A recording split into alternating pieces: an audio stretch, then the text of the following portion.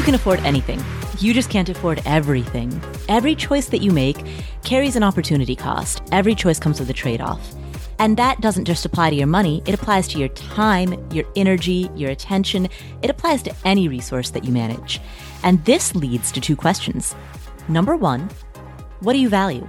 Number two, what choices are you going to make as a result of those values? Answering these two questions is a lifetime practice, and that's what this podcast is here to explore. My name is Paula Pant. I am the host of the Afford Anything podcast, and I am recording this from a hotel room in Tokyo, Japan. It is currently September 2019, and if you've been a long-time listener, as you know, I am taking the month of September 2019 off from producing new podcast episodes. I'm referring to this as my September sabbatical. So I'm taking this month off from creating new episodes, and instead I am re-airing some episodes that we originally aired a while ago, episodes that many of you may have missed. And so today's episode is one that we originally aired almost exactly 3 years ago. We originally aired this in August 2016. This episode that you're about to hear is one in which we talk about the 7 stages of financial independence. Now, what does that mean? In the financial independence community, many people, when people are having conversations around this concept, people tend to talk about FI as a binary yes, no, you've reached it or you haven't. That's the concept that a lot of people have around it. I really disagree with that framework. I view financial independence as a spectrum or a dial or a set of stages or steps. And so the interview that you're about to hear, which again was originally published in August 2016, this interview that you're about to hear is one in which our guest, Joshua Sheats, talks about what he refers to as the 7 stages of financial independence. And what I love about his reframing of FI into stages is that it steps away from this yes or no line in the sand construct of FI, and I think really rounds out the picture. It creates a much more nuanced, more complex, and I believe more true to life understanding of the notion of financial independence and the journey towards it. So the guest, Joshua Sheats, has a master's in financial planning and ran his own financial planning firm for many years before he walked away from it in order to be the full-time host of the Radical Personal Finance podcast. So with that said, let's go right into it. Here's Joshua Sheats talking about the 7 stages of financial independence in an interview that we recorded almost exactly 3 years ago. Enjoy. Hey, Joshua. Hey, Paula. Thank you for having me today. I'm so glad that you're here. I know that a lot of my listeners also listen to your podcast, Radical Personal Finance. Will you tell us a little bit about it? There's a story. So been doing the show for 2 years now, and I come from the background of working as a professional financial advisor, which probably makes me unique in the personal finance space. There are a lot of shows now, but I'm only aware of a handful that are created by people who come from the professional financial planning background. I closed my financial planning firm in order to start Radical Personal Finance because I got frustrated with the challenge of people presenting technically accurate information in the personal finance space. And as a longtime financial advisor, I always got frustrated when the loudest voices in the personal finance world were Dave Ramsey and Susie Orman. And I would always say, come on, why doesn't somebody else create something? So I said, well, let me do what I tell other people to do. If you see a need that's not being filled, stop whining about it and go fill it. So 2 questions there. Number one, how do you present really technical information in a way that is accessible and engaging? And actually, let me take that a step further. Can you give us an example of something that you think people should know, like a little snippet of personal finance wisdom that's technical but also approachable?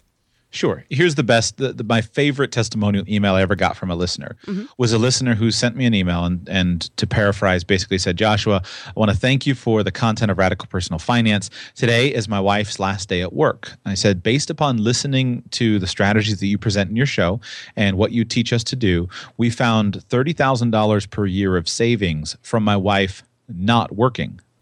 So what we're planning to do is she's going to be staying at home with the kids, and we're very much looking forward to it. So because instead of us both hustling through a busy morning, hustling through rush hour traffic to get to the office, babysitters for the kids, I'm going to be able to get up early, go to the office early. She's going to have a leisurely morning with the kids. I'll get off early because I'm going in early. I'll skip all the traffic, and we're going to have a better family life. And it's all based upon implementing what you've taught us with regard to professional financial planning. And so that's the meaning and the impact. And that's not the only email like that. It's just the most dramatic, or I've posted it on my social feeds and whatnot so I can prove the email exists. But there have been many of those. And so the principle behind that is that when I teach people to budget, or more appropriately to set up a cash flow statement, I teach them to start and account for all of their income and all of their expenses.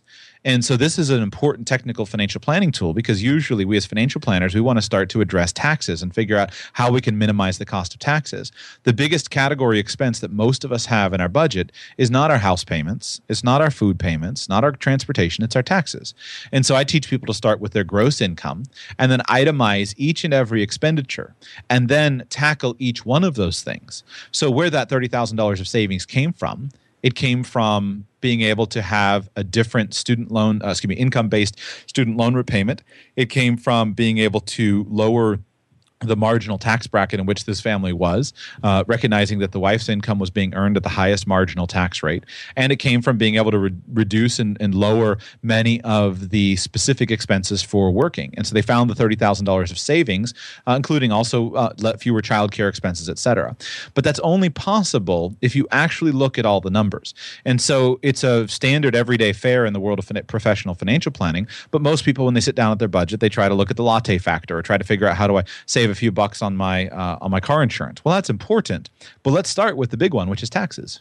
When you say to put all of your income in one account, do you literally mean one account? Because my first thought when I heard that was, well, wait a minute, I have business income that has to be that cannot be commingled with my personal income. I've got dividend and capital gains income. I like to reinvest that. I don't want to go too far deep down that rail, but what exactly do you mean in terms of implementation of that? Yeah, I don't mean account. What I mean is statement. So it doesn't matter how many accounts you have. I have multiple accounts. We all do. You're going to have different accounts for different purposes, different businesses, different investments, different approaches. So it doesn't matter whether you have one actual checking account or whether you have 30. The key is to have everything reflected on one statement. So the mistake that people make is when they budget, and let's just talk about very simple, no investments, just a standard employee. They usually start with the money that shows up in their checking account. But what they're missing is the fact that their income taxes have been deducted, their employment taxes have been deducted, their health insurance has been deducted, then any group benefit costs have been deducted, and all of that stuff is missing and they can't see it. Well, if you can't see it, then you can't plan for it. So I teach, start, if you've got a $60,000 per year salary, that doesn't mean that your monthly paycheck shows $5,000.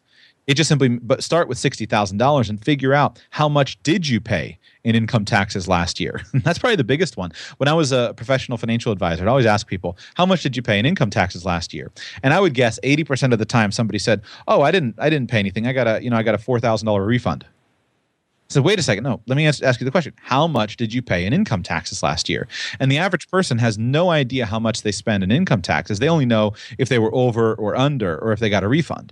Well, that's bad planning, because that's one of the areas where we need to focus on first to figure out, is there a way that you can adjust your situation and lower your tax bill? Right. Yeah. If you don't literally write the check, then oftentimes you're not aware of the expense. I think that's the reason that so many expense ratios on various different types of investing accounts are so high, because it's a silent cost. Right. People don't literally write the check. Right. Yeah.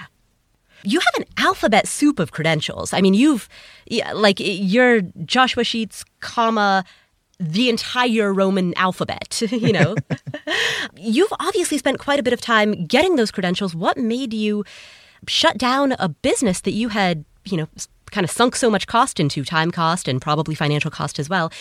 How and why did you shut that down to go into podcasting, of all things, which is a difficult medium to gain traction in? The credentials are just simply an indication that I try to practice what I preach. And the best investment that most people have the opportunity of making is in their career. Most people should ignore just about any other business or investment opportunity until they've established themselves as a leader in their field. And they should have a plan within the next few years to go from the bottom 80% of their field to the top 20%.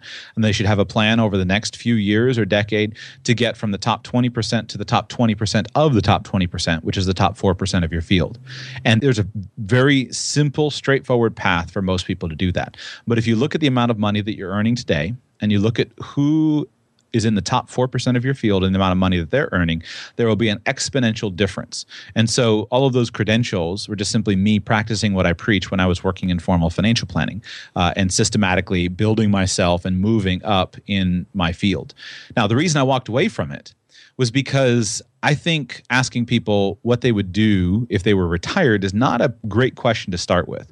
Oftentimes in the world of personal finance, especially, I play a lot in this early retirement world, or in the world of just mainstream financial planning. We talk a lot about retirement, and I think that's useful. I advise people, if you've never done it, ask yourself a journaling question. Pretend that you won $1 million tax-free in a lottery. Now, pretend that you're financially independent. What would you do? That's an important question. But I teach people that they should start with a different question. And that question is, what would you do if you knew you could never retire? I think we make a mistake of always focusing on retiring comfortably until we've first developed a plan and a strategy to work comfortably. Because the reality is most of the things that you would do if you were retired, you could probably figure out a way to build an income or a business on doing those things now. The story that I go to because it's so appropriate is I go down to the Keys every summer down here in Florida where I live. And I always run into these guys in the Keys who are working as fishing guides. And guess who they're guiding on their fishing trips? They're guiding people who are desperate to come out on vacation and fish, or they're guiding people who, are going on their big trip when they're retired. Well, guess what? You don't have to wait for vacation or retirement to go fishing. You can just go and build a business or get a job as a fishing guide. A lot of these guys do it. So if you really want to fish, recognize that you don't necessarily need to invest 40 years into becoming a multimillionaire so that you can fish. Just go and think about fishing.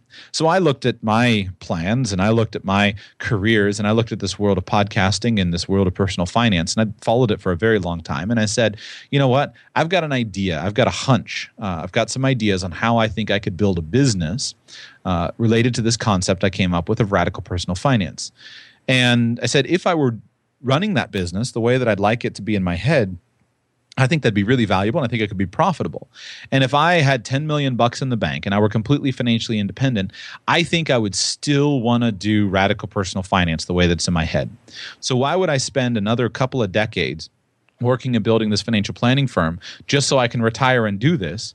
Why don't I just go ahead and make and develop a plan to get there a little bit quicker? And that's why I left. So how did you make and develop that plan? And I'm asking for the sake of any listener who, may not necessarily want to start a podcast, but may want to leave their current job in order to do something that is a little bit more risky, has potential, but also has risk. How do you plan for that? Well, a couple of things.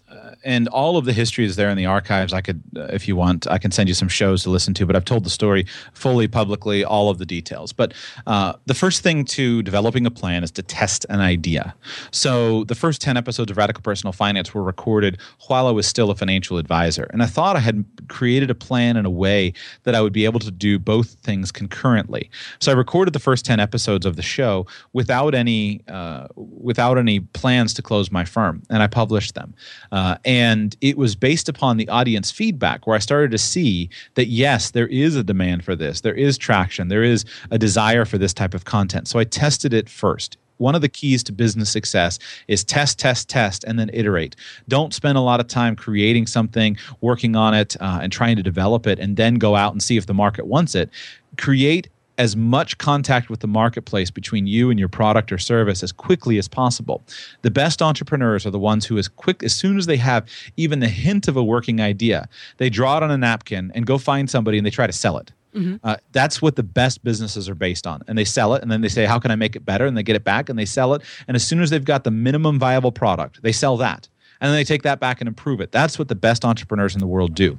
So you should do that with your businesses and with your career. So I tested it and I got some good feedback. Now, I had to shut the show down. I'll skip that whole story. But at that point in time, I was sitting there questioning, well, wait a second, what can I do? Because yes, to launch into the world of podcasting as a profit-making opportunity, it was kind of like a jump off a cliff. Yeah. I compare it to saying, hey, I'm going to become a millionaire by writing best-selling novels. Yeah. In theory, it's possible. There are people who have done it. But if you've not written a dozen best-selling novels, it's not a great financial plan. Right.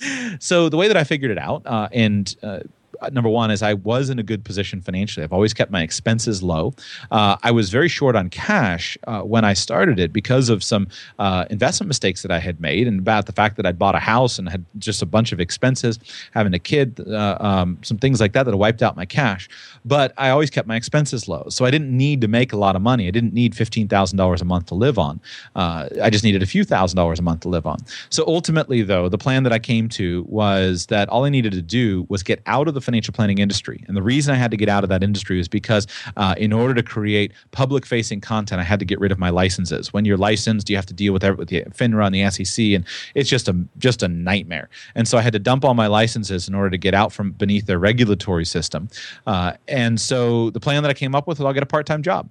And I'll get a part-time job. I'll make enough money from some kind of dead-end job to support my family while I'm building the business. And I bounced around for a couple different things, tried all kinds of different things, but ultimately I did wind up finding a consulting contract in the financial planning industry, but one that didn't require me to be licensed, and that was enough for me to pay my bills from while I worked the rest of the time to build Radical Personal Finance until it was finally profitable. Wow. So yeah, key takeaways: test and iterate the idea first, and if the idea passes the test, if it passes muster, build yourself a safety net, which in your case was a part-time job.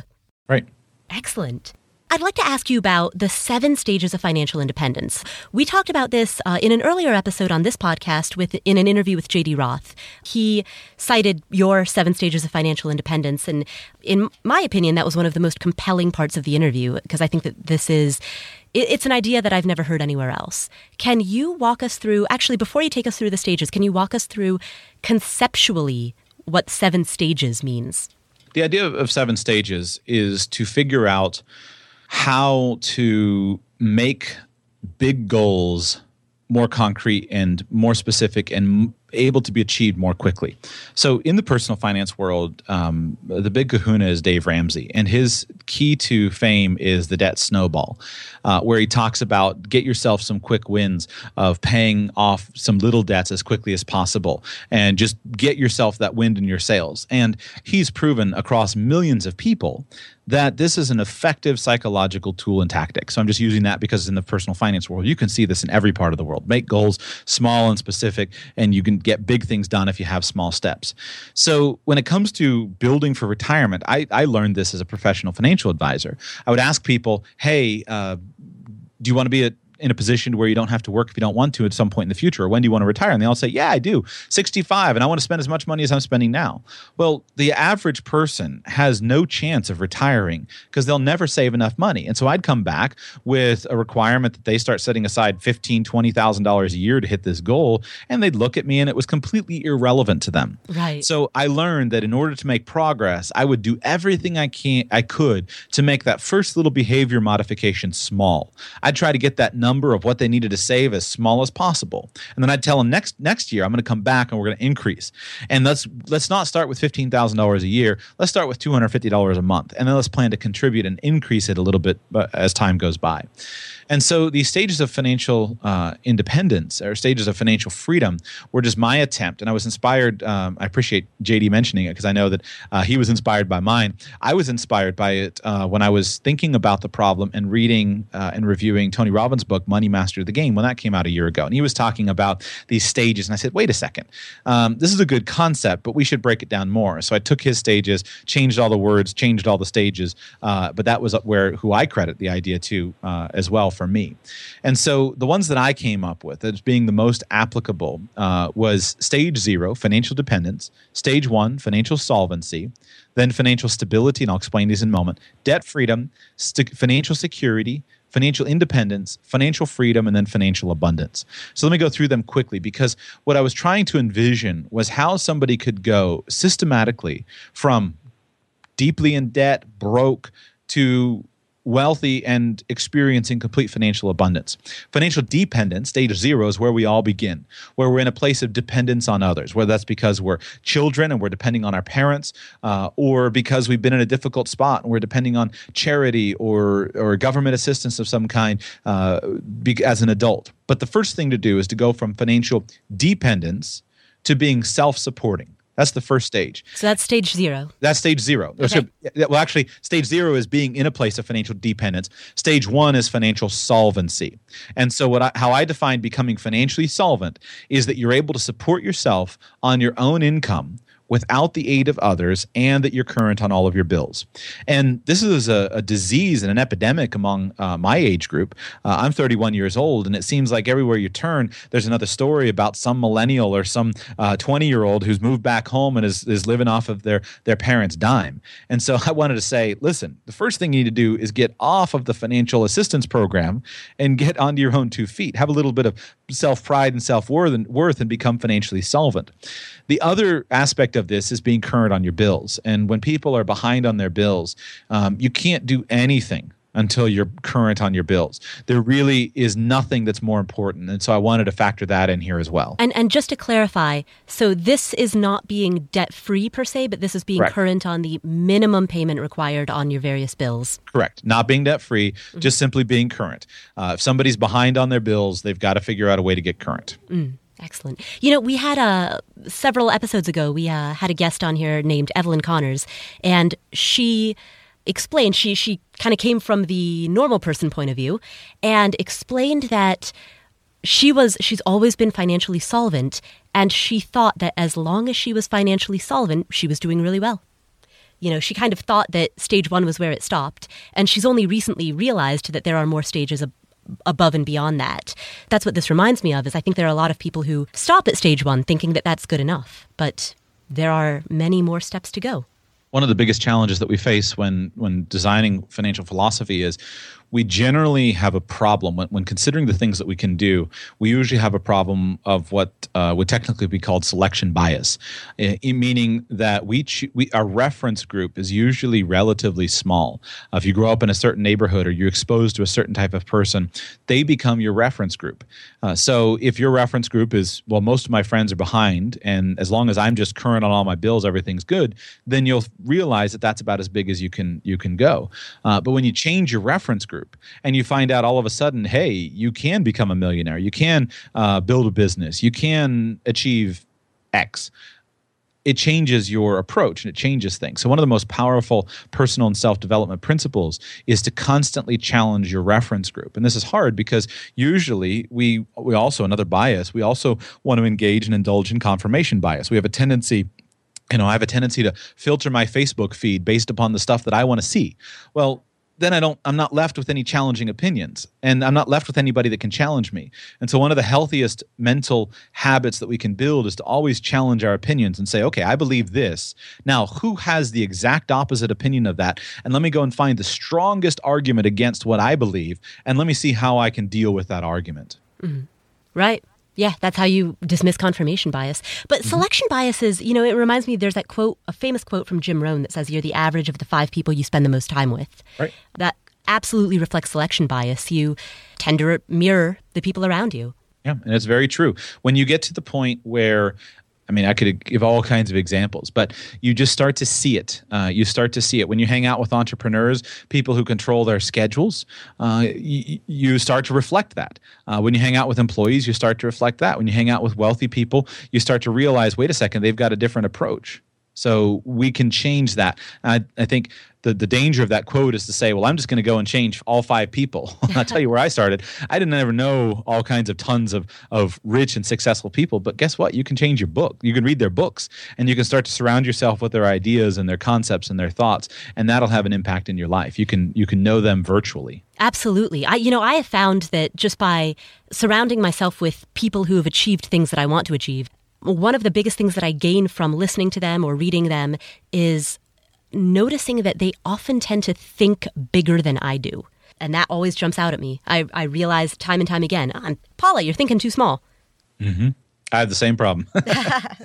So financial solvency is stage 1. What happens after that? Where do you go from there? Stability is where the next stage, to move from solvency to stability, which I just simply defined as being current on your bills and having built a buffer account. Now, like I don't an know whether you emergency want to fund? call it, whether you call it, emergency fund, rainy day fund, cash reserves, buffer account, doesn't matter. And so here's where I'm kind of leaving it open if somebody's doing, again, Ramsey's baby steps. That's his first thing. And I think that's a really important deal because there's two aspects of it. If you don't have cash, then an unexpected problem can knock you down, or you might miss out on an unexpected opportunity. And so I've done a decent amount of research, both personal exposure and also just studying people who are very poor. And one of the things that you see that's so challenging about poverty is often people who are very poor is they can never scrape together enough money to not be knocked backwards. It's like, okay, I had these medical bills. Well, then all of a sudden my car got broken. And so now I'm fixing the car that was broken, et cetera. And they can kind of never get just a little bit ahead. Or on the flip side, sometimes there's an opportunity of, hey, let me move from this dead-end job in a dead-end neighborhood to move to another city in another state where there's a more bustling economy, where there are many more opportunities. Well, why can't I go? I don't have the money to pay for the move, or I don't have the money to pay for the first, last, and security on the apartment. This is the reality, and I feel like we in the personal finance world often ignore this reality of those among us who are the poorest. And so the key is to have some money in your hands that's not in a retirement account, that's not stuck away from you, but to build some cushion and some savings. Now, I don't know how much money that is, and I don't define it. That's exactly what I was going to ask. I think it's different amounts. I mean, for some people, $1,000 is life-changing. For other people, $10,000. For other people, $100,000. I'm convinced that one of the major damages that we in the professional financial services world do is we get too much money out of people's bank accounts and we put too much money into investments. If you put thousands of dollars into the average person's bank account and let them experience what that is, they need to get there little by little so they don't spend it, because many people, if you woke up with thousands of dollars and you didn't put it there, you'd be quick to spend it.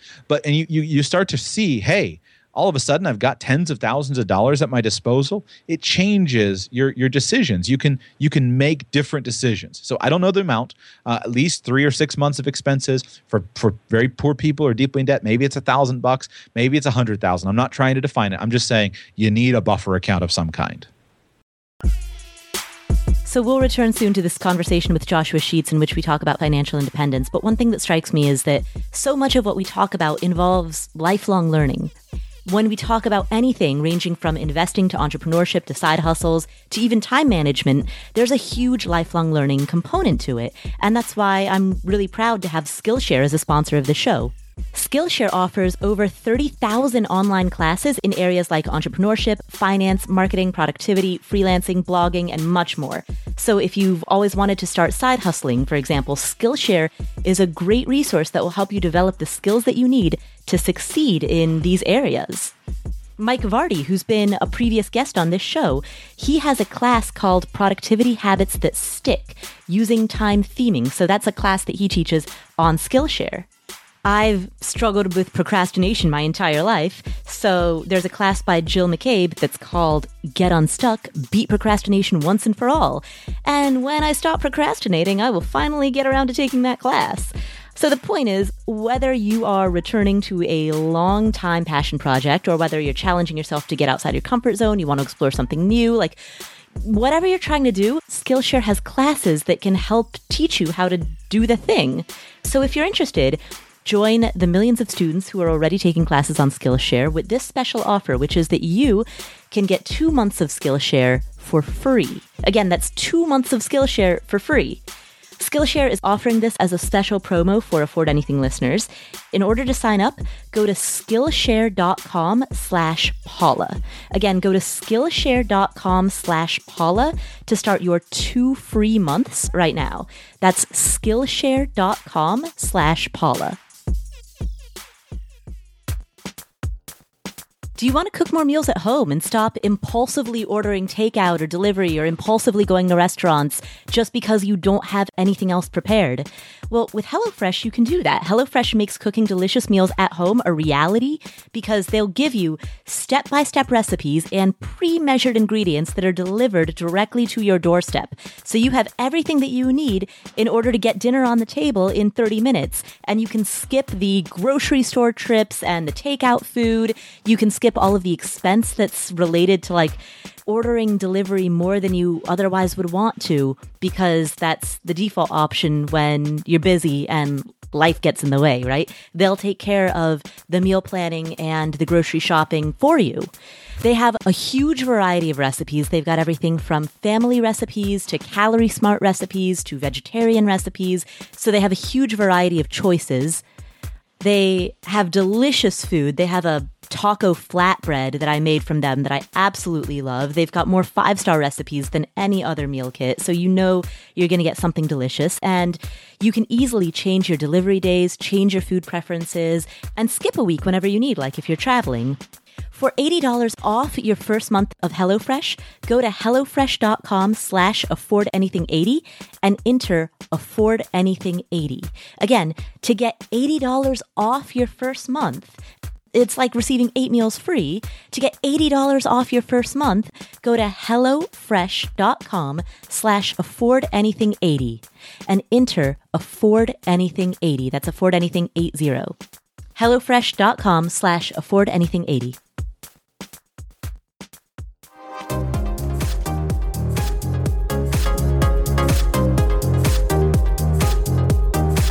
What would you say to people who are afraid of keeping that money in cash because it's losing out to inflation, there's opportunity cost in terms of not having it invested? That's a common objection that I hear. I would say try it and see if you go back. And here's what I mean. Certainly, there are reasons why you wouldn't want to keep the bulk of your money in cash. I would not recommend to somebody who has, let's say, a net worth of $2 million, they're 63 years old and they want to retire. I would not recommend to them that they keep $2 million in cash. That's not solving the problem. But that's very different than giving advice to somebody who's 25 years old and has $10,000 to their name and saying, listen, just keep the $10,000 of cash in a savings account. Because for a 25-year-old, $10,000 is a really great start to a freedom fund. That's what allows you to chase the better job offer. That's what allows you to be able to walk out of the place that's not treating you well and go to a place that is, because you have a few months of expenses to your names. That's the money that allows you to be able, when you've got the business idea, to invest $4,000 or $5,000 into the business idea. And so the mistake that people make is thinking that you're doing something for the long term. One thing you'll see if you interact with people who are wealthy, they generally have the ability to get their hands on a significant amount of cash in a relatively short period of time. And I am convinced the ability, I think of an example. When I bought my minivan, I was looking for a minivan, and I was looking and looking and looking. And the model that I was looking at was selling for about $8,000. And I came across one. It was either $500 or $5,500. It was listed a little bit more, but I said, this is what I've been looking for. Let me see if I can move fast. Called the guy, went to see him. It was a Saturday deal on a holiday weekend. And by being able to put, again, I think it was $5,000, being able to put $5,000 of cash in his hand allowed me to save a couple $1,000 by being able to move fast and get the deal. And I've seen that happen again and again and again and again. Being able to move fast and buy things. And I do this, I've done this frequently with different vehicles. I come across a trailer on the side of the road. Okay, here's cash. Make it happen. And those little things when you're building will make a much bigger difference than the $122 of foregone interest that you could have gotten if you had invested the money, maybe. So there's an opportunity cost that comes with not having liquidity. Right. And when you experience it, and I'm trying not to put numbers on it, but I'm trying to establish the concept. When you experience the freedom that comes with it, I come from professional financial services. Many young people routinely cash out their retirement accounts because they want to make a life change, and they didn't plan for it. Now, you say, that's what. It makes you hurt. But I had many clients who, even though I worked hard to try to prepare them, they would start a Roth IRA and then cash it out. They start a 401k and cash it out. Well, you get so destroyed when you pay expenses at that high rate. A significant thing I learned working with clients is I said, I am going to emphasize and encourage people to have more money at their disposal and not invest so much so they have more money, because having money changes and opens up worlds of opportunity to you. Okay, so stage 1 is financial solvency. Stage 2 is financial stability. Mm-hmm. Stage 3 is debt freedom. My recommendation, if you have debt, you probably want to get rid of it. Now, I have to admit that not all debt is created equal. So I don't make just a blanket statement of pay off all your debt. There's a major difference between debt that's tied to consumer debt, that's tied to something that's going down in value, versus debt that's making you money, whether it's productive debt or tied to a business asset or an investment of some kind. And there's different ways you've got to look and assess each thing specifically. But I put debt freedom here to say that I think most people would be most well served by getting rid of debt and never going back. Does that include mortgage debt? I'm willing to include anything. Again, I would need to look at it. And so that question, there is an answer to it. It may not. For example, I wouldn't, if I had a low fixed rate interest mortgage debt and I were looking at other investments, I wouldn't just say, let me just focus on paying down my mortgage excessively. So I'm primarily here talking about clearing consumer debt, clearing any old unpaid debts, and getting rid of any high interest rate debt, clearing any bad debt. But the idea here is by encouraging people to get free, I think you gain a huge amount of freedom. Again, go back to the worst case scenario. Go back in 2000 and 2008 when we went through the Great Recession. One thing that challenged many people that kept them stuck was the fact that they owed too much money on their house and they couldn't sell it and get out of it. And so there were opportunities. The economy wasn't bad everywhere. The economy was just bad in some places, and there were other places that were desperately hungry to get workers there. But because they couldn't get out of their house and they couldn't sell their house for what they owed on it, many people were stuck. And so by focusing on zero debt or on very low debt, you gain a tremendous amount of freedom and flexibility quickly that leads to more opportunities for you than by still being heavily in debt. How do you define, you mentioned high interest debt. How do you define high interest? I don't have a strong definition for that. I think of double-digit interest as high interest today's world. It's hard because these things are relative. When you say double-digit interest is high, you go back to the 80s and that was not high.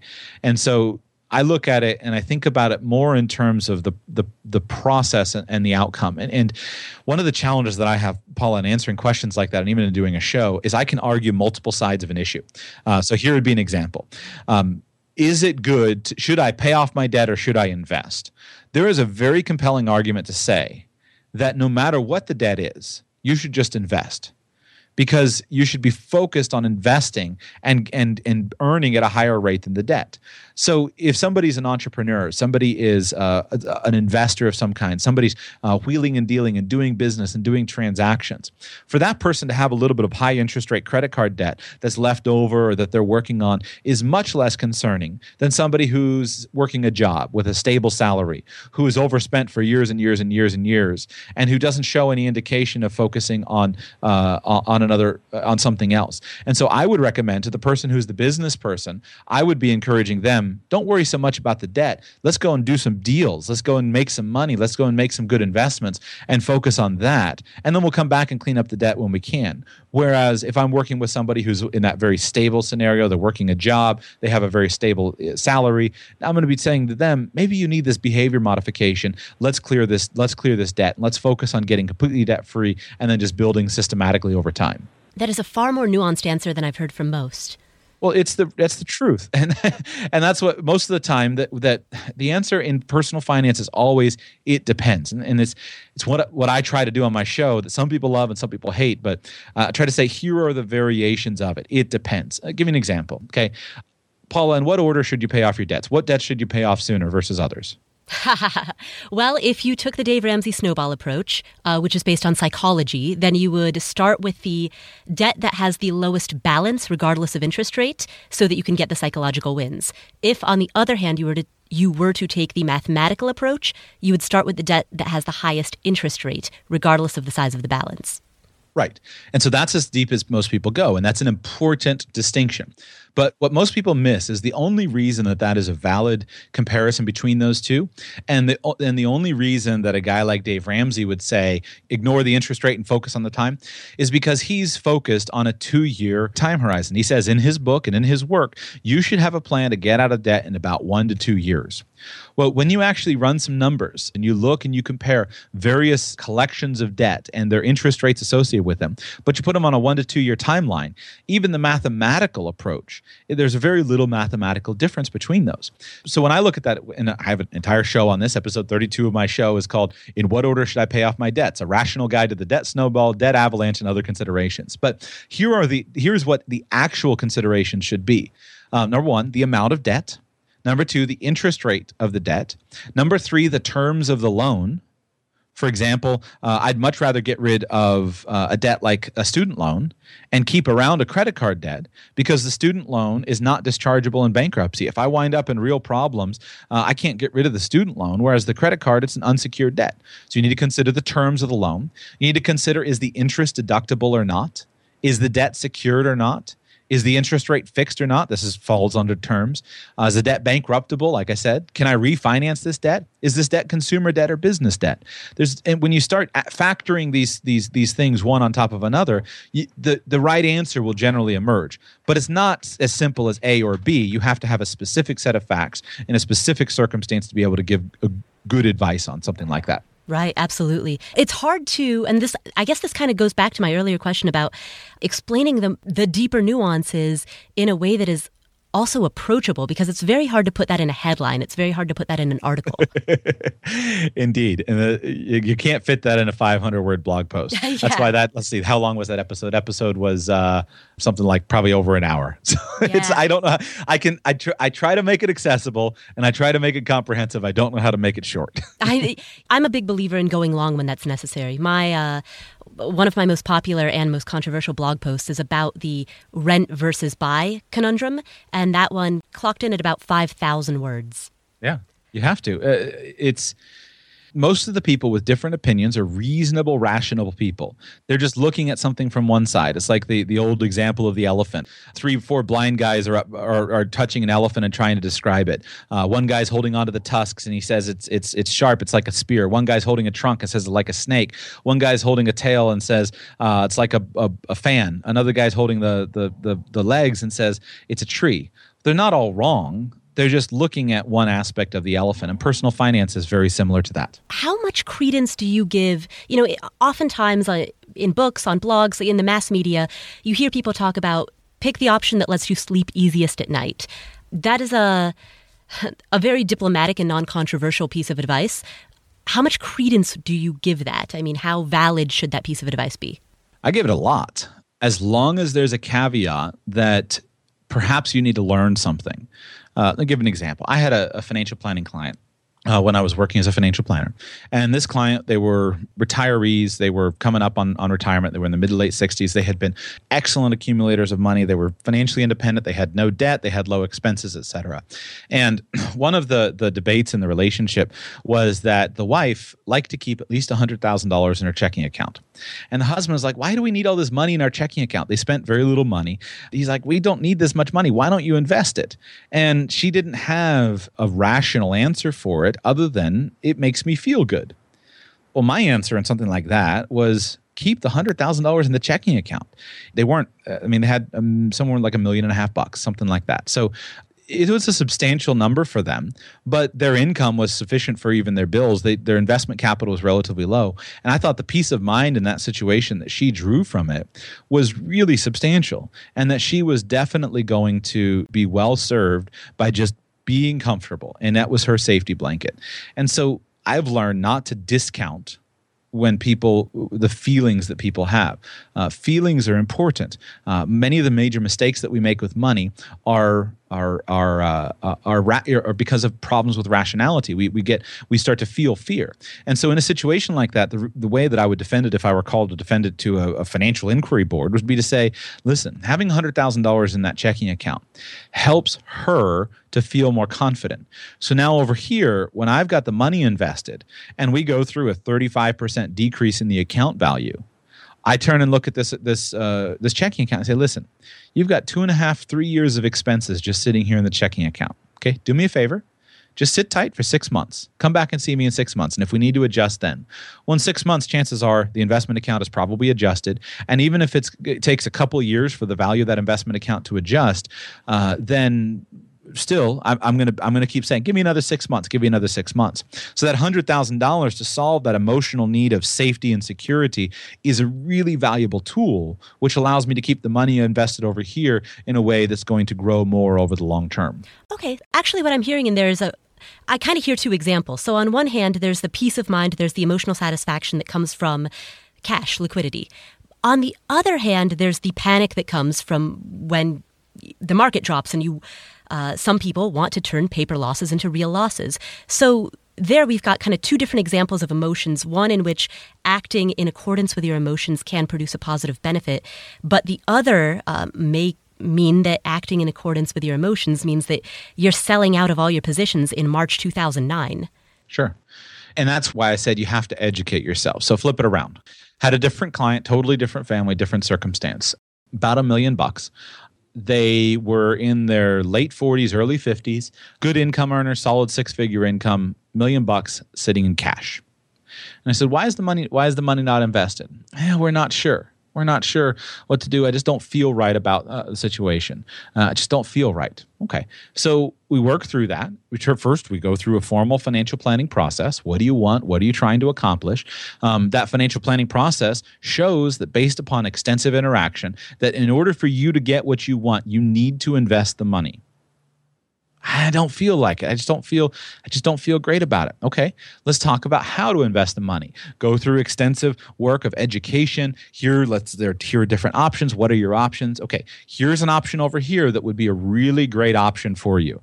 And as the advisor, this is a well-constructed portfolio. In this situation, investing in publicly traded securities was the best solution for them. Well-managed, well-constructed. It was the ideal solution, and this will help you achieve your goals. Well, I'm just not so sure. Spent a couple years working on them. You need to do this. And finally, in that situation, the feeling was extremely damaging, and it was systematically damaging their financial future. So the tack that I took as an advisor in that circumstance was to say, listen, we can't do anything until you decide to overcome this feeling.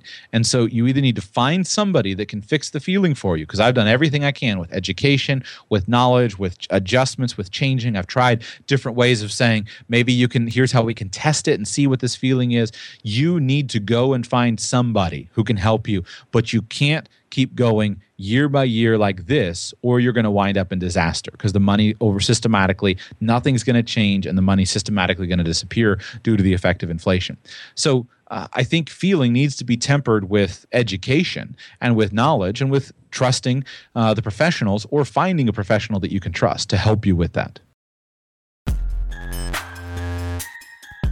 We'll come back to the show in just a second, but first, have you ever wondered what food sensitivities you have? I know that there have been plenty of times where I felt tired or foggy-headed or bloated or just generally lack of energy, and there might or might not be something that I'm eating that might be contributing to that, but I don't know. I've never really been tested for food sensitivities until now. Everlywell makes this process really easy. I went to their website, hovered over Choose a Test, and clicked on Food Sensitivity Test. They have a sensitivity test that tests your body's immune response to 96 foods. And so I just clicked on the test, added it to my cart, and checked out. And it's that simple. And they take HSA and FSA payments. And they don't just test for food sensitivities. Everlywell offers more than 35 different at-home lab tests, testing everything from thyroid to heart health. Every Everlywell collection kit comes with easy-to-follow instructions, so you can complete it within the comfort of your own home on your own time. After Everlywell receives your kit, it's processed in a certified lab and then reviewed by a board-certified physician. From there, you'll receive a digital version of your results within a few days, and you're able to share them with your healthcare provider. And if you don't have one, no worries. The Everlywell platform will break down your results. What's even better is that you can set up a time to discuss your results with a healthcare professional directly through the Everlywell platform. For 15% off an Everlywell at-home lab test, Visit everlywell.com/Paula and enter code Paula, Paula. That's everlywell.com/Paula, code Paula for 15% off your test. Everlywell, that's EVERLY well.com/Paula and enter code Paula for 15% off. Everlywell, at-home lab tests. These days, workplaces offer some pretty nice perks, right? They offer a snack station. They offer 15 different flavors of soda water. And a lot of workplaces will offer life insurance as a perk, but it might not be enough. That's where Policy Genius comes in. Policy Genius is an easy way to shop for life insurance online. In minutes, you can compare quotes from top insurers to find the right amount of coverage at the best possible price. So the Policy Genius team can look at your workplace life insurance policy and help you decide what else you might need and what else you don't. And that's what's great about them. Like, they don't just make life insurance easy. They can help you find the right home insurance, auto insurance, disability insurance. I used them at the end of last year during health insurance open enrollment. I used them to look at available health insurance plans and make sure that I was still in the right one for me. So remember, workplace life insurance policies are like workplace snacks. They're better than nothing, but not quite enough. Head to policygenius.com today and find out how to supplement your workplace life insurance and better protect your family. Policy Genius. It's like a buffet made of life insurance. And what can be more delicious than that?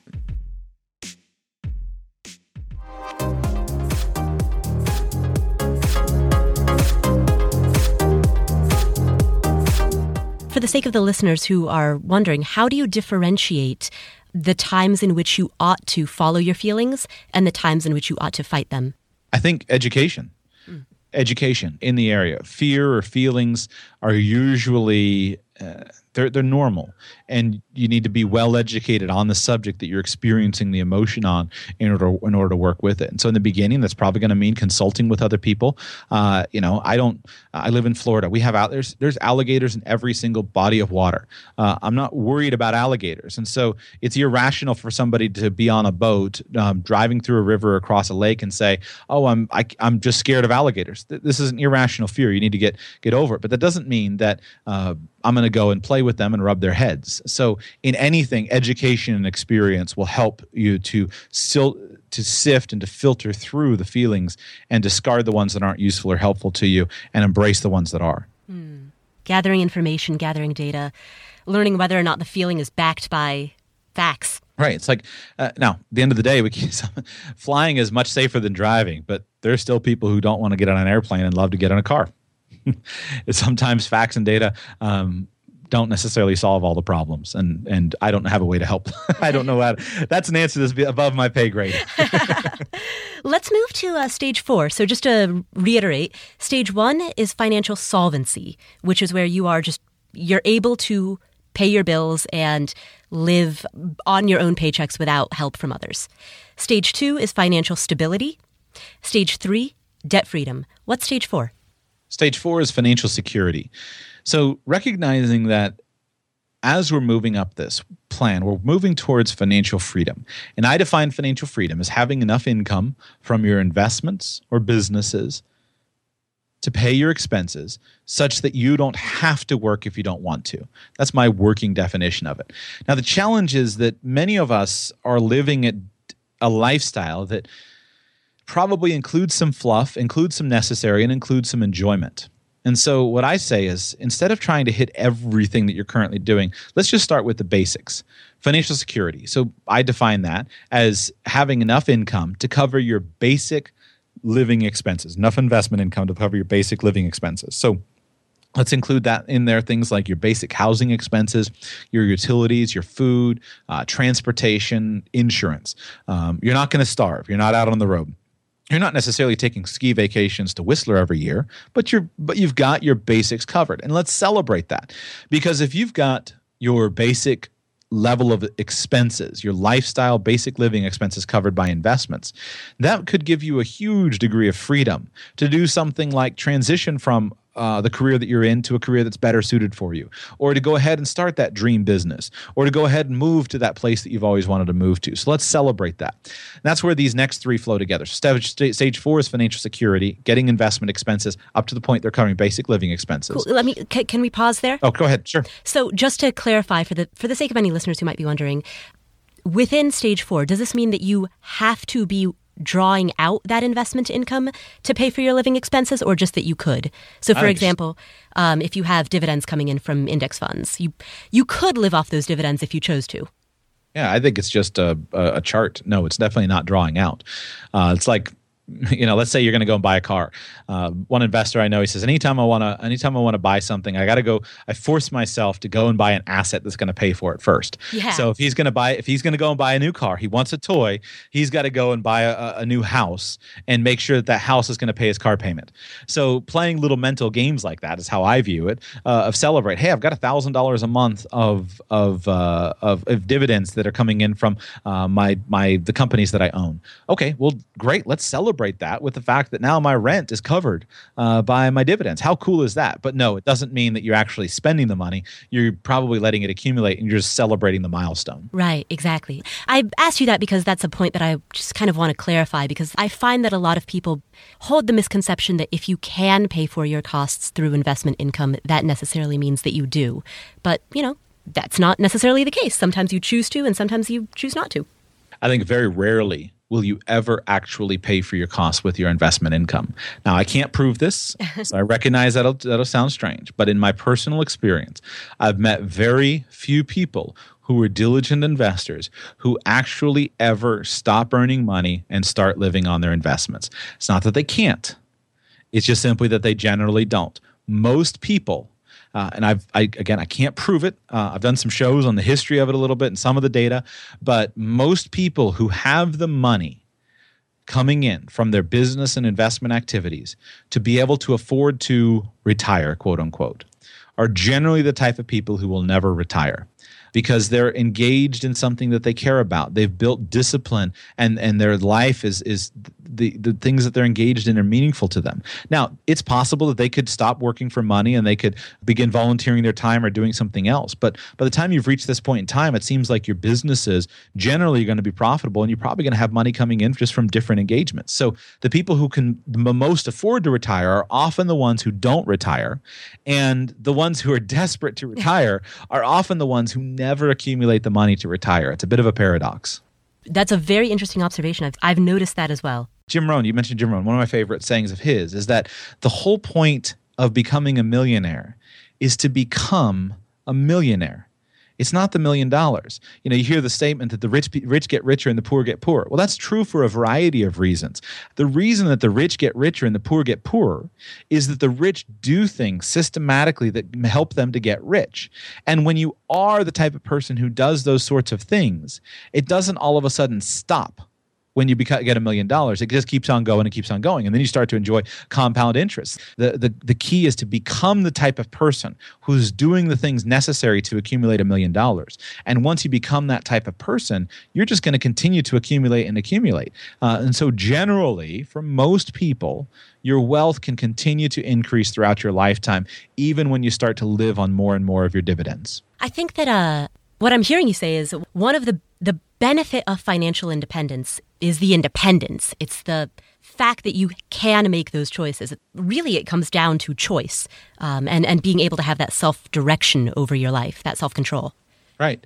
And that's why I put such a big importance on having that buffer account, financial stability, because I'm not yet financially independent in terms of being able to meet my living expenses based upon my investment income. I don't expect to be there for a few years. I'm working hard on it, but I'm not there. I can't stand the retirement system that we have in the United States. I can't stand how people are divorced from their money. The money that's in their 401k is tucked away and they can't see it and they can't use it. Now, yes, there's a valid argument to say that putting a little bit of distance between me and my money is a good thing. I get that. But the problem is that you've got people with hundreds of thousands of dollars in their name, but it's all locked away in a stupid 401k account, and they can't enjoy the benefits of being rich, because they can't touch it. And so they spend years and decades more of their life never experiencing the abundance and the independence that comes from having money. And again, place for them, sure, I'm okay with that. But we've got to figure out how to get more people to have money in their hands so they can experience it and they can enjoy the lifestyle, the rich life while they're working towards that financial freedom. That's why the tagline of Radical Personal Finance is living a rich life now while building a plan for financial freedom in 10 years or less. We can do them both simultaneously. So would you recommend that people look outside of their 401k IRAs when they're making investment decisions in order to have that ability to enjoy their money? Yes. I was talking with I'm sure that in the future I will use 401ks and IRAs and things like that in the future myself at some point. What, you don't? I presently still have a few, but I'm not actively contributing to any kind of retirement account at this point in time. Interesting. And I'll give you the story to it. I was talking with another financial planner in the actual industry, and this financial planner is a well-known commentator on the industry, and we were talking about it. And I was discussing with him rates of return, and I was pointing out at some of the things that I'm focused on investing in, and we were talking about it. And I said, it's very difficult for me to imagine going back and putting my money into publicly traded securities that's locked away in a 401k. And this is a person who's a leading financial advisor, a leading commentator on the industry. And he said, I haven't put money in my retirement accounts in a decade because he said, I have got too many opportunities on every side. I've got too many opportunities that are so good for me to tie up money in my 401k accounts. Wow. So I'm not the only one. Which makes me feel good because I'm coming against the whole industry here. Okay, what about the tax advantages that come with, either making tax-exempt contributions to Roth accounts or tax-deductible contributions to traditional retirement accounts? So tax advantages, anytime you hear somebody say, oh, you should do this because of the tax advantages, you should immediately not be intimidated by that. And you should say, well, what are the tax advantages? So let me give a simple example. The tax advantages of 401ks are much ballyhooed. They're people talk about them. Well, all you get with a 401k is the ability to defer the income tax on your money from today to some point in the future. And this is one of the three major strategies of tax savings. This is called an income. This is a tax timing strategy where you're choosing not to incur a tax today and you're deferring that tax until the future. Okay, but you're still paying the tax. And you're still paying it under ordinary income rates. And so all you're doing is getting the benefit of deferring the tax to the future. Well, let's talk about... Time out. So sure. Two things. Number one is that by virtue of deferring it, you're theoretically able to contribute more money into that account. And also, as the money grows and compounds, it does so in a tax-deferred manner. Actually, we'll start there, and I have a second question as well. But what would be your answer to that? No argument. That is technically correct. That yes, if you are paying taxes and let's say that the rates work out such that you're able to contribute $5,000 instead of the $4,000 that you could because you weren't paying the income tax today, there's no question on that. However, let me give a different example. Okay? Let's say that I decide that on the weekends, what I actually want to do is I want to build a side business of some kind. Perhaps I want to start a horse training business. Perhaps I want to start a snow cone business. Perhaps I want to start a house repair business. Well, now all of a sudden, I go ahead and now I open up the beautiful world of business taxes. Now, business taxes allow me to take some of my expenses that are associated with that business, such as my laptop computer expense, such as my cell phone plan, such as my web hosting expenses. It allows me to take some of my meals and entertainment expenses. And if I'm engaging with a client, I can go ahead and deduct 50% of those expenses. It allows me to take something like an industry conference, and it allows me to put that money and to invest that money and to spend that as a tax-deductible expense. And as I'm building and acquiring equipment, I'm building assets for myself. Those are all tax deductions. And one of the cool things, if you structure it appropriately, so as a simple example, if you have a sole proprietorship where you're just simply filing a separate Schedule C, you're not using an LLC or an S corporation or a C corporation, you just have a separate sole proprietorship. It's just your side business. If your business happens to produce a loss in the first year of, let's say, $2,000 of your side business, but you're working on it on a business-like manner and you've satisfied all of the hoops that you've got to jump through to make that happen, well, that $2,000 loss is also a deductible expense, and that's deductible against your income. So I can create the same exact tax benefit, except better, because now over here I have a business entity. And if I invest properly and wisely through that, I may be able to far outstrip the rate of return that I get from something like a mutual fund held in a 401k account. Okay. What about Roth accounts, though? Because Roth accounts seem to be the ultimate, particularly if you're young and that money has 40 years to accumulate tax exempt. So the number one mistake that people make with Roth accounts that you have to be very careful of is you have to recognize that the taxation in terms of percentage of money on a Roth account versus a traditional account is identical. Okay, so many people have this misconception that for example, if I put in, say, $5,000 to my Roth account today, and by putting that money in the account today, I'm only paying $1,000 of tax. But in the future, I will have a much bigger account, and I'll have all of that money tax free. That I'm somehow saving taxes. The reality is that a Roth IRA and a traditional IRA will have exactly the same percentage of their money go to taxes if you're putting the same money in it. But how is that possible if the capital gains and the dividends on a Roth-based investment are tax exempt? Because of percentage. So let me run a couple of numbers here real quick. I got a calculator. Okay, so let's say that in a Roth IRA, let's say that we're going to calculate things based upon a 20% tax rate. Okay, so under option one, let's first do a traditional IRA, and let's just keep this simple. So with a traditional IRA, I earn $5,000. And because I'm investing this pre-tax, I can invest all $5,000 into my IRA. Now, let's put that in as my, let me clear the calculator here. So $5,000, put that in as my present value. Let's say that I invest that money for 40 years. So we'll have 40 years of payments. Let's use 8% as my annual increase, and let's use $0 of payment. So we just have that $5,000. At the end of 40 years, if I've invested that $5,000, I'll have $108,622.61 in that account. And at that point in time, I now have to pay taxes. Now, assume that I'm going to pay taxes at a 20% rate. So let's pull 20% off of that. That leaves me with $86,898.09 to spend. Can I just jump in? Sure. Can I make a guess as that the contribution to the Roth account will be $5,000 minus the 20%, so it would be actually $4,000. Is that where this is going? Exactly. Now let me do the math to prove it, because although you know that, most of your audience doesn't. This is the biggest misconception. And I was actually a licensed financial advisor for a couple of years before I finally realized that I was wrong on this case.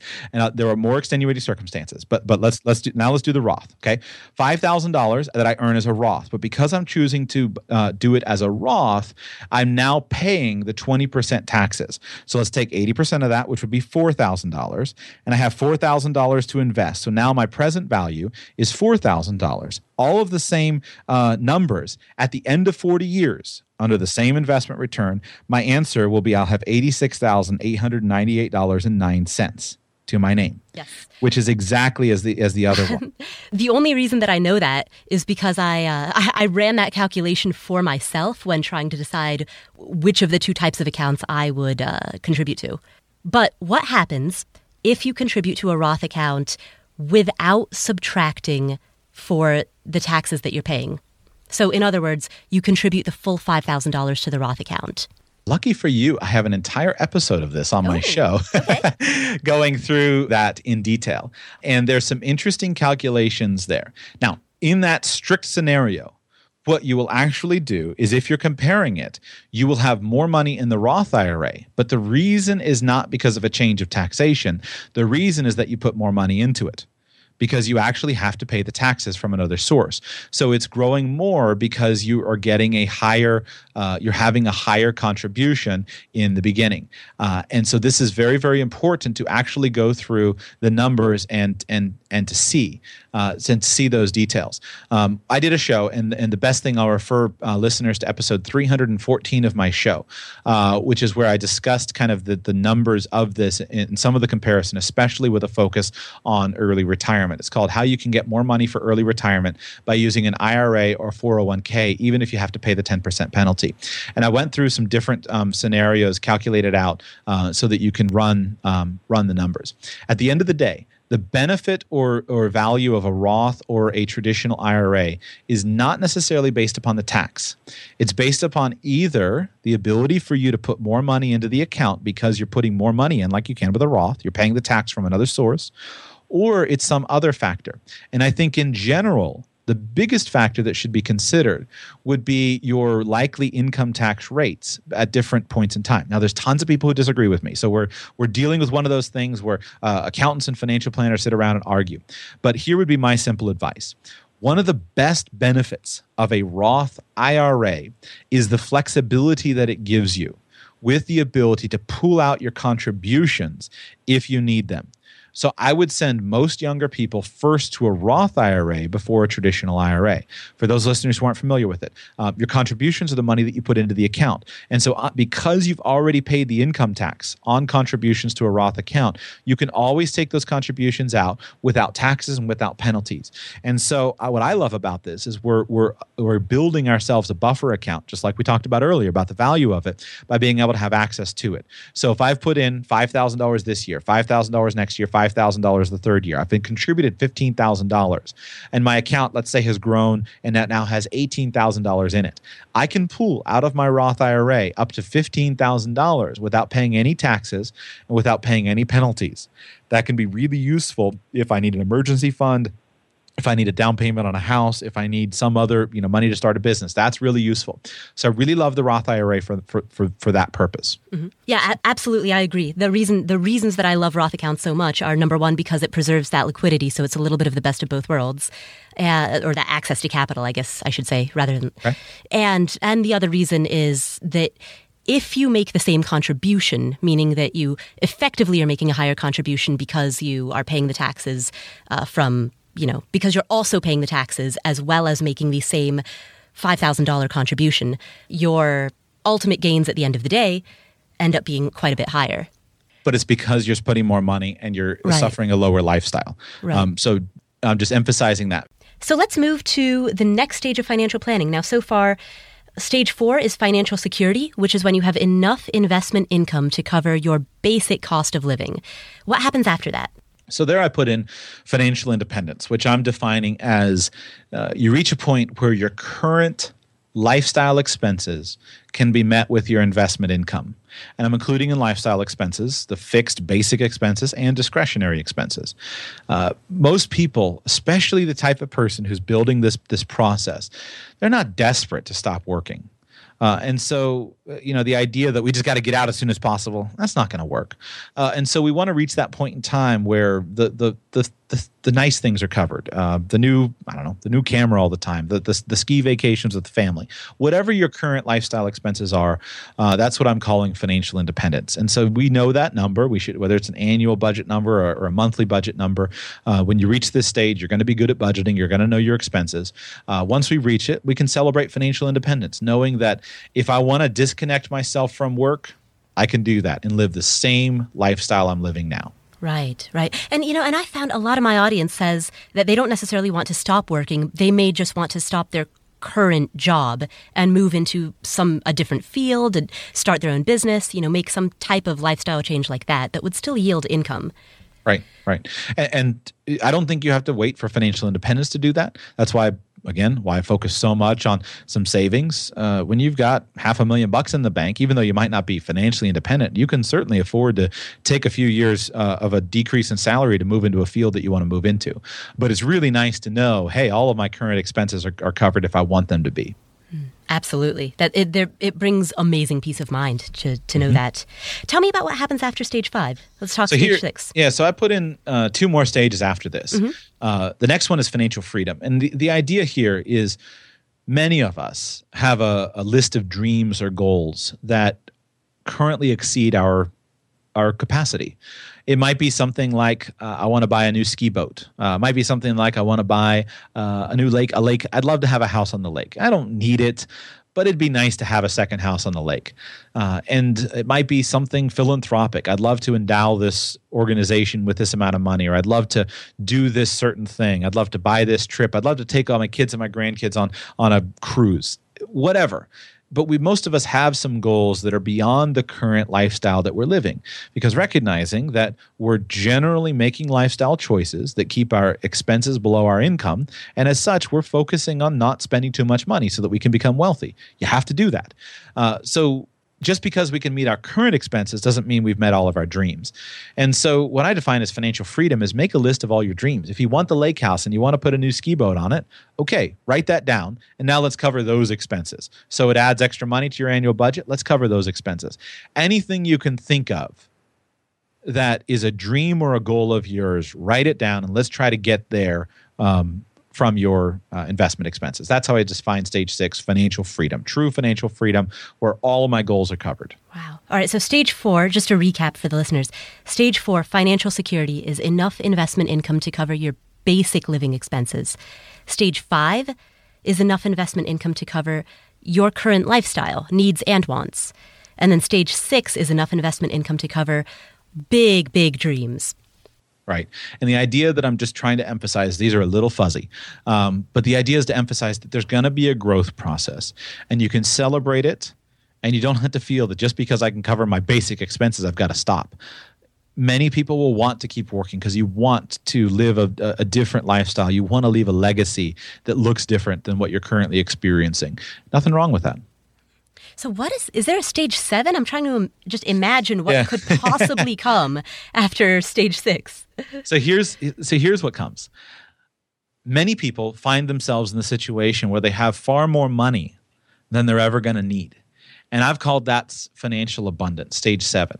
And the idea here is that you've accumulated wealth beyond the amount needed to fund your own lifestyle expenses, and you have a comfortable margin of safety. You've covered any goals, any dreams. All that stuff is covered, and you have more money than you're ever going to spend. And certainly somebody who is just kind of retiring from a job and has their 401k and they're trying to make sure that this 401k lasts, they're not going to be in this position necessarily. They're going to be just, how do I make my portfolio last? But somebody like you, Paula, you're going to have far more money under your supervision during your lifetime than you could ever spend. And so the question is, what do we do? How do we responsibly manage all this excess money? How do we allocate it productively? And hey, guess what? You're going to die. And so what's going to happen to the money when you die? Who's going to control it? How do you make sure that money is used for good and not for evil? How do you make sure that money is fulfilling something that you want to have happen? And so what I want to get is I want this to be there because I want people to focus on this idea. When people get to this point in time, in this stage of life, it's not about the money for them. It's not about consumption. So one of the things that's broken is for you to become a rich person and to stay a rich person, you're going to break the idea and the connection that money is about consumption. No matter how much money you have, there are so many examples, usually from the celebrity world. People like Mike Tyson, or there's always ones. No matter how much money you have, if you connect money to consumption, you will never have enough money. Doesn't matter how many millions you make. Kanye West, he made a big thing a few months ago with a quote saying, "Hey, I'm millions of dollars in debt, and I can't do it." Now that's right. He said he's like $53 million in debt, and he asked Mark Zuckerberg to bail him out. Remember that? I totally remember that. That could have been related to business. But what's remarkable is when you start pulling apart celebrity stories, people that come into sudden wealth, what you see is that almost no matter how big the money is that they have, they can spend it all and then some. And so they wind up broke, and they wind up essentially broke and bankrupt sometimes. Mike Tyson, just study the story. It's very, very sad because they connect money to consumption. Now, when you disconnect money from consumption, you get to enjoy wealth. Doesn't mean you're not going to consume it. There are some rich people here where I live that have some really nice yachts and have some really nice houses. But in order for you to get and stay wealthy, you have to disconnect. The major purpose of money is not consumption. There's something more to it. And so the reason wealthy people play their games, the reason Warren Buffett is still investing, the reason people are still working is because for them it's a game. The point of financial abundance is to cause people to think and to recognize that you're going to reach a point in time at which you have more money than you need and more money than than you can possibly spend. Now, when you're in that situation, what are you going to do with your money? What are you going to do with your assets? What impact are you trying to make? And what I want people to do is to recognize that that's coming so that they're planning for it from the very beginning and not waiting until that point to make a difference. Because all the money's going to do is it's going to magnify who they are. If you're an ugly person and you get rich, you'll be an ugly rich person. If you're a generous person and you get rich, you'll be a generous rich person. And so you've got to be recognized, as Stephen Covey said and taught so well, begin with the end in mind. Recognize that that you're going to have far more money than you ever need if you're following this path. And so make sure that you're prepared for it. One of the worst things that can happen to people is to wake up in sudden wealth and not be prepared for what to do with it. I genuinely pity people who wake up billionaires and millionaires and weren't ready for the process along the way. Because when you realize the responsibility that money brings with it, the responsibility of giving it, the responsibility of investing it and doing it wisely and not destroying people's lives with it, it's a heavy responsibility, and you've got to make sure that you're planning for it and preparing for it all along the way. Wow. Well, I think we're going to end on that note. That's drop the mic. All right, I'll drop it. It's got a shock mount on it, so you can't hear it, but consider the mic dropped. I mean, there is literally nothing I can say to that. That is beautiful. That's perfect. Thank you so much for coming on the show. How can the listeners find you? Just search the App Store for Radical Personal Finance. That's the best way. On any device, just search the App Store. There's a free mobile app there. Has every archived episode of Radical Personal Finance. We're up over 360 episodes now, and they're still coming. Keep the show. It's a lot of variety. So if there's probably something there for you. I try to do a lot of discussion of personal finance. So different aspects of personal finance. What we've talked about today is a good example of personal finance discussion. I try to do some interviews, and I try to interview a diverse variety of people, from people who are experienced investors to people who are just getting started. Last few weeks, I had a mom who came on and talked about how you can save money cooking at home. Yesterday, I've done shows with multimillionaires, business leaders. Today's show that I just released as we're recording the interview was a show on how to hitchhike across Europe on $40 a week. And I went through all kinds of crazy strategies for how to sleep comfortably in a public train station and things like that. I do a lot of financial planning shows. I'm teaching my way through the CFP curriculum. So if you want to get and grasp a stronger connection to the technical aspects of financial planning, that's there. And then I do some Q&A. So all that stuff is found in the free Radical Personal Finance app on your phone. Excellent. Well, thank you so much. Thanks for having me, Paul.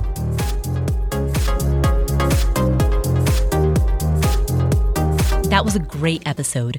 What are some of the key takeaways? What have we learned? Well, number one, I'm going to take it way back to the beginning when Joshua said that instead of asking yourself, what do you want to do when you're retired? You should change that question around a little bit. Ask yourself, what would you do if you knew that you could never retire?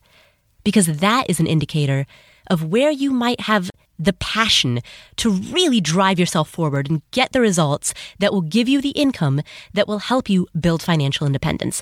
That was a big aha moment. I've never heard anybody phrase that question in that way. Number two, he also noted that the people who can most afford to retire are often the ones who don't. And I think that those two concepts tie into each other very closely. If you love what you're doing, if you're doing the type of work that you would do if you couldn't retire, then you'll be good at it, you'll probably make good money, and if you invest that money well, you'll be able to retire, but you might not want to. So that's one takeaway that I don't want to overlook. Another takeaway is when he talked about his own journey of closing down a financial planning firm in order to start something risky, to start a podcast that would become his full-time job. And he offered two very valuable pieces of advice. Number one, test drive the idea. Don't leap from the boat to the dock before you build a ramp. And number two, if you test the idea and if you see that idea has legs, build yourself a bit of a safety net before you make the full leap. In his case, his safety net was part-time work, freelance or consulting work that he did on the side while he was building his podcast. Now, the number three takeaway, actually, and I'm saying this in no particular order, so I don't mean that one is more important than the other. I'm just bullet pointing them out. Another major takeaway is that the tax advantages of a 401k are much ballyhooed. I've never heard somebody use the word ballyhooed before, so that was pretty interesting. He makes the important point that if you contribute less to a Roth account than you do to a traditional account by virtue of the fact that you're paying taxes, then those two come out equally. But I will have to say, because I am an ardent fan of the Roth accounts, if you contribute the same amount of money to a Roth account as you would to a traditional account, then you come out ahead having a Roth account. And in addition to that, you can also access the contribution that you've made to your Roth account without penalty. So you preserve the access to capital of having cash while simultaneously getting the advantage of keeping it invested. That's why I'm such a fan of the Roth. Got to throw that in there. But I do want to highlight the point that he made, that if you're contributing less to a Roth than you are to a traditional account, then the two are really neck and neck. And stepping back from that a bit, the broader point that he made, don't look at retirement contributions in a vacuum. Look at it within the context of your whole life.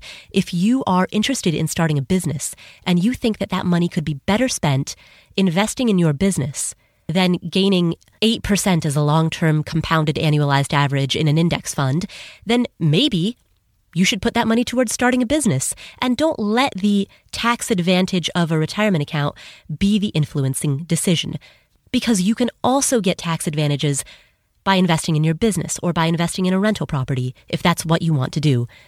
And really zooming out of that into a much broader point, don't make any decisions based solely on tax advantage.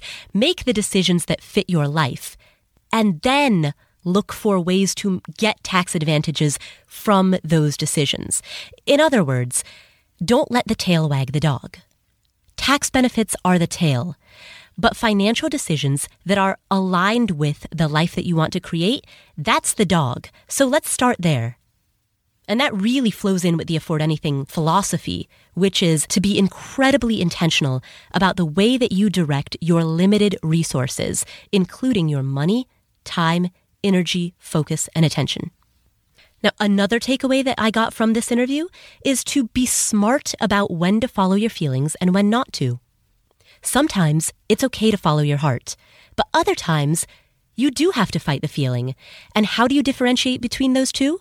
Well, you've got to gather the data. You've got to do your homework by doing things like listening to this podcast so that you can learn whether or not your feeling is backed by facts. If you're in your 20s or 30s and you're terrified of index funds because you can't stomach any hint of loss, well, then maybe it's time for a bit more education. Maybe it's time to fight the feeling. But if you want to keep an emergency fund that is higher than what is typically recommended because it gives you peace of mind, then that's okay. That's an instance in which following your feelings, following your heart, has a lot of value and is a very viable path to take. Now, obviously, the major theme of this episode were the 7 stages of financial independence. And just to review those one more time, those include stage 1, financial solvency, which is when you can support yourself and stay current on your bills. Stage 2 is financial stability. And that happens when you have a small savings account in addition to being able to support yourself and stay current on your bills. Stage 3 is debt freedom. And it's up to you whether or not you want to include your mortgage within that. Stage 4 is financial security, which happens when you have enough investment income to cover your bare bones basic cost of living. No wants, just needs. Stage 5 is financial independence, which happens when you have enough investment income to cover your current lifestyle. Stage 6 is financial freedom, and that happens when your investment income can cover really big dreams. You can upgrade that lifestyle. Stage 7 is financial abundance, when you have, quite literally, more money than you know what to do with, and now your responsibility is to steward that money wisely such that it can leave a positive legacy on future generations. You can get a rundown of all these 7 stages by visiting podcast.affordanything.com, which is where you'll find links to some of the episodes that Joshua mentioned during this podcast, as well as a breakdown of these 7 stages. Again, that's podcast.affordanything.com. Hello, this is Paula again, recording from Tokyo. Thank you so much for joining us for this episode, this interview that we did with Joshua Sheats from the podcast Radical Personal Finance about the 7 stages of financial independence. As a reminder, during the month of September 2019, I am on a September sabbatical. So during this month, we will be airing some of my favorite episodes from the archives, as well as we will also be airing interviews that I have done on other shows. So that is what's in store in the month of September. If you want to follow along with my travels, you can do so on Instagram. I'm there at Paulapant. That's PaulaPant. Check out my travel photos, travel stories. I put up a picture today with a long caption that was like, all right, here's how I really feel. I'm exhausted. I talk about that. That's all on Instagram at Paulapant, PaulaPant. If you are interested in learning about real estate investing, we are going to be reopening our doors. I have a course on real estate investing. It's called Your First Rental Property. As the name implies, or really as the name directly states, it's for beginner rental property investors, specifically beginner buy and hold rental property investors who want to achieve financial independence through rental properties and who live in the United States. So if that sounds like you can download our free ebook. It's called 7 Expensive Rental Property Mistakes to Avoid. You can download that for free at affordanything.com/real estate. And when you do so, you will join our email list, and it's on that list. It's the VIP list, is what I call it, that you will find out when our doors open for enrollment. Although I'll just tell you right now, our doors reopen for enrollment September 23rd. So we're reopening our doors for the second cohort of students at that time. And the second cohort of students, our fall semester, if you will, is going to run from basically the month of October through December. We all go through the material at a group pace together. It's very high touch, lots of interaction. There's office hours with me, and we've actually hired a couple of TAs as well. So there will be TAs who are graduates of the first cohort of students. So you will be learning not just from your fellow students, but also from the graduates of our spring course, those who interact in the forums, as well as the ones who we've actually hired to be TAs so that we can make sure that our current students get their questions answered and get as much help as they need. So if you want to find out more about that, download the free ebook and join our email list, and we will let you know. September 23rd is the magical date. That's when our doors open for enrollment for the fall semester. And again, you can download that ebook at affordanything.com/real estate. Thank you so much for tuning in. My name is Paula Pant. This is the Afford Anything podcast. Make sure that you hit subscribe or follow in whatever app you're using to listen to this podcast. And if you enjoyed today's show, please share it with a friend. Thanks again for tuning in, and I will catch you next week. So Joshua, what's your favorite flavor of ice cream? My wife loves all. I would say mint Moose Tracks. Publix Premium. Publix is a regional grocery store. Publix Premium mint Moose Tracks. And here's the deal. Go to Publix when it's 2 for $7. And anytime you see it as 2 for $7, stock up. You got to get yourself through. Their sales cycle is about 4 weeks. So when you see ice cream at 2 for $7, stock up on Publix Premium.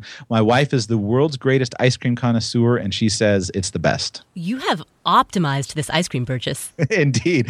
My wife, we have different aspects of her life, but one of the deals I have with her is she has an unlimited ice cream budget. That was an important part of our marriage.